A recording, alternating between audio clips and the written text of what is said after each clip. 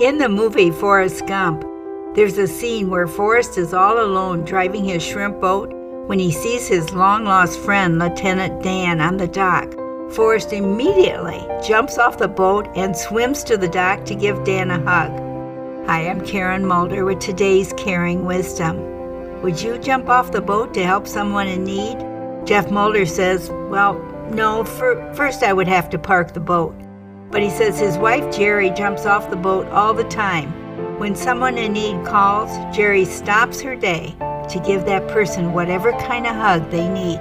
Sometimes it's an actual hug, or maybe it's making a delivery or taking a friend shopping. When we know someone who is hurting, can we stop our day to give them whatever kind of hug they need? God bless. Thank you for visiting wisdomofthewounded.com.